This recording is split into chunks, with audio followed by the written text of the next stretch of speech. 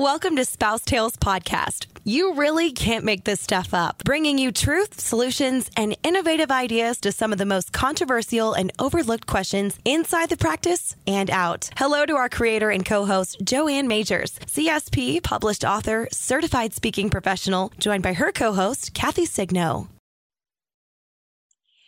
Well, welcome back to Spouse Tales. I'm Joanne Majors. And I'm Kathy Signo. And what we know is you cannot make this stuff up. You cannot. And we're going to do something we've never done before. We are actually recording this after 5 o'clock, after a crazy week. So we're going to lift a glass and say cheers to you, those of you that are watching. And we are having girly bourbon, if there is such a thing, peach whiskey, girly bourbon. But we're excited to talk today. We really have kind of been out of the loop, Kathy. I mean, it's been a while.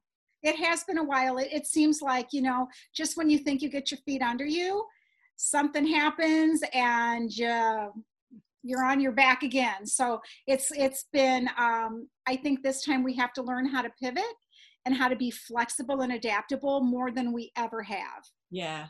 Well, the story that's coming out in Due, the story that I did, that's my story, is are your boots made for walking? And we marked it out and said pivoting. And so I have this whole series on what pivot means. And it's a really cool, P is about being purposeful. I mean, it's really cool. If you'd like that, if you'll email me, it's Joanne at Joanne Majors, one N, Joanne, JoanneMajors.com. I'll send it to you. But it's really I believe what we've had to learn to do. So much has changed. This is an example. I'm sitting in my office at home. I've had an office in my home for years, but the internet stunk, right? So I would record, and I've had that great little loft office. I called it my bird nest. Mm-hmm. You and I spent a lot of time there. It is amazing. Well, post-COVID, you got to look at how simple you can live.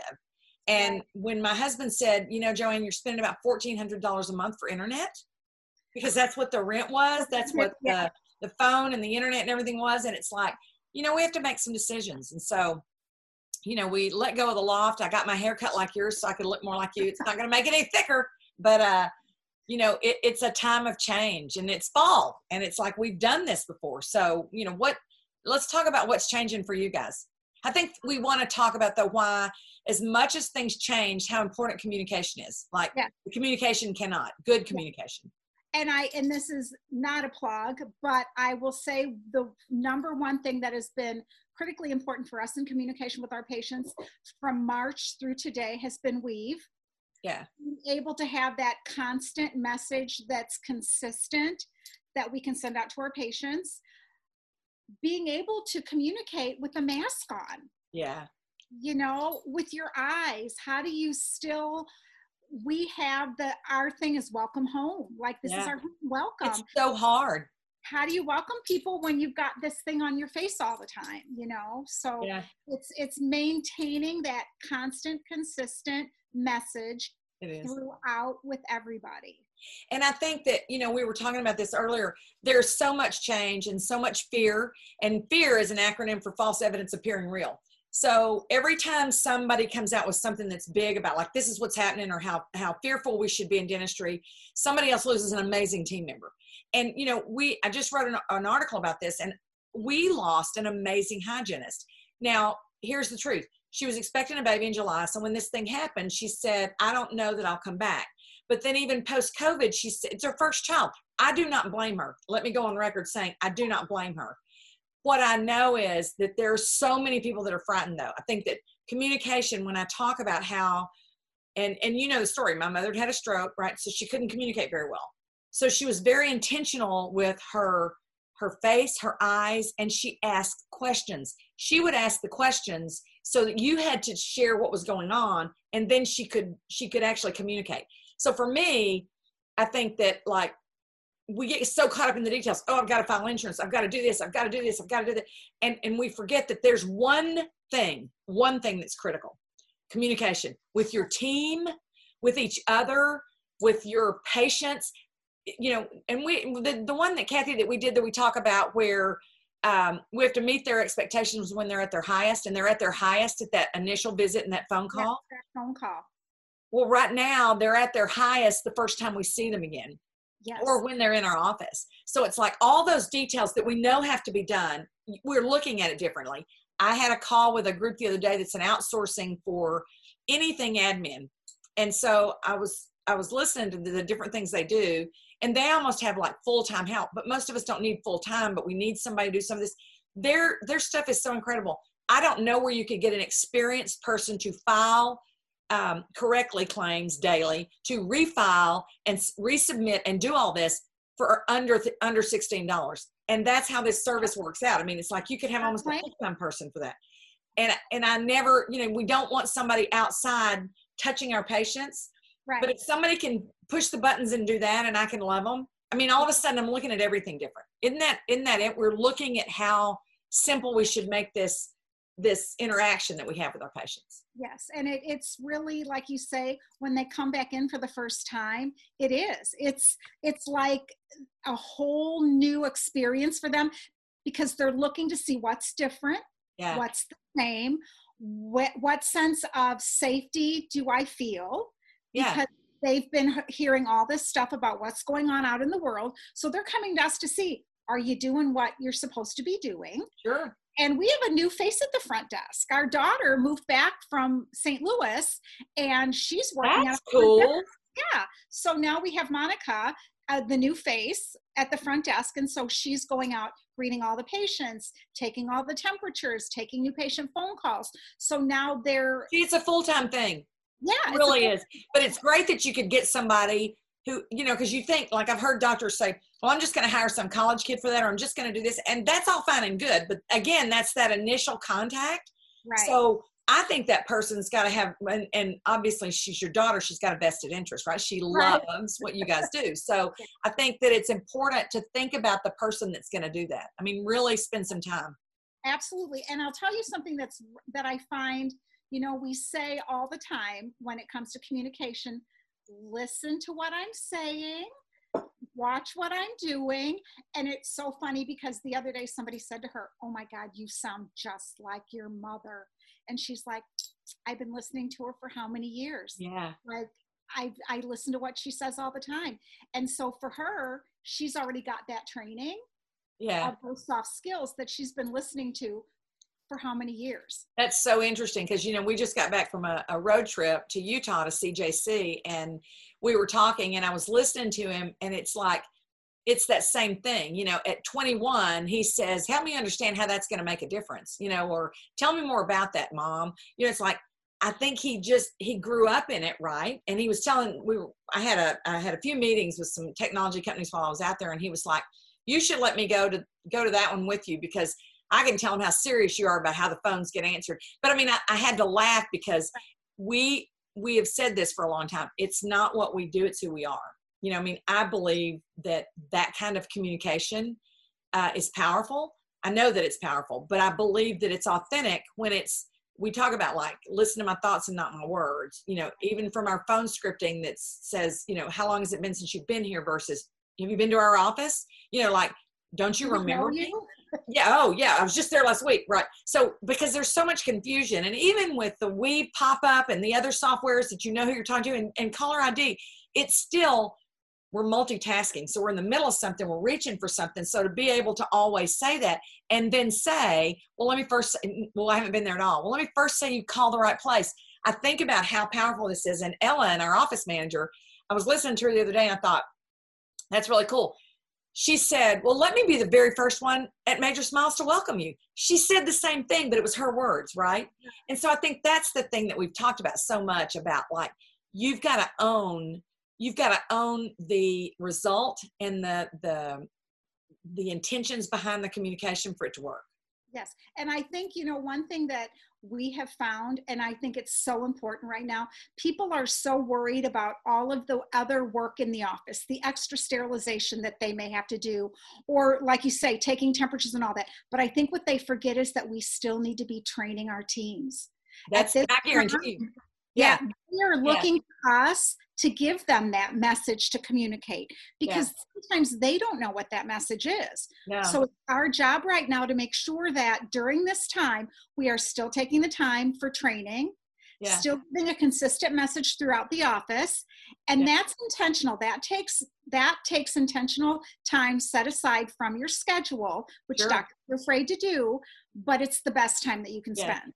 It's interesting that you say that, because I've seen a spike in, groups, companies, people that are interested in our online stuff, because, we don't actively try to market it to a lot of people. That's not our goal. My goal is I want it to be a value add for something else, like the surgeons that we work with, or a society or whatever. And it's their value add. We do a great job. We do a lot of great training, but then how do we implement it? So that was what it was. But what's interesting is I think that now that people have figured out that, like, we're not going to have meetings right away. And, the how we communicate, some of this soft skill stuff is bigger than it's ever been. Yes. And just the stuff that you and I have developed over the last year over the open chair fee and how we use that. It's like nobody now all of a sudden it's like, wait, what do you mean open chair fee? And it's like, it has never been more important. I think now it's more important than it's ever been, because we can't just be also Rand in our communication, because everybody's doing that, right? We have to be different.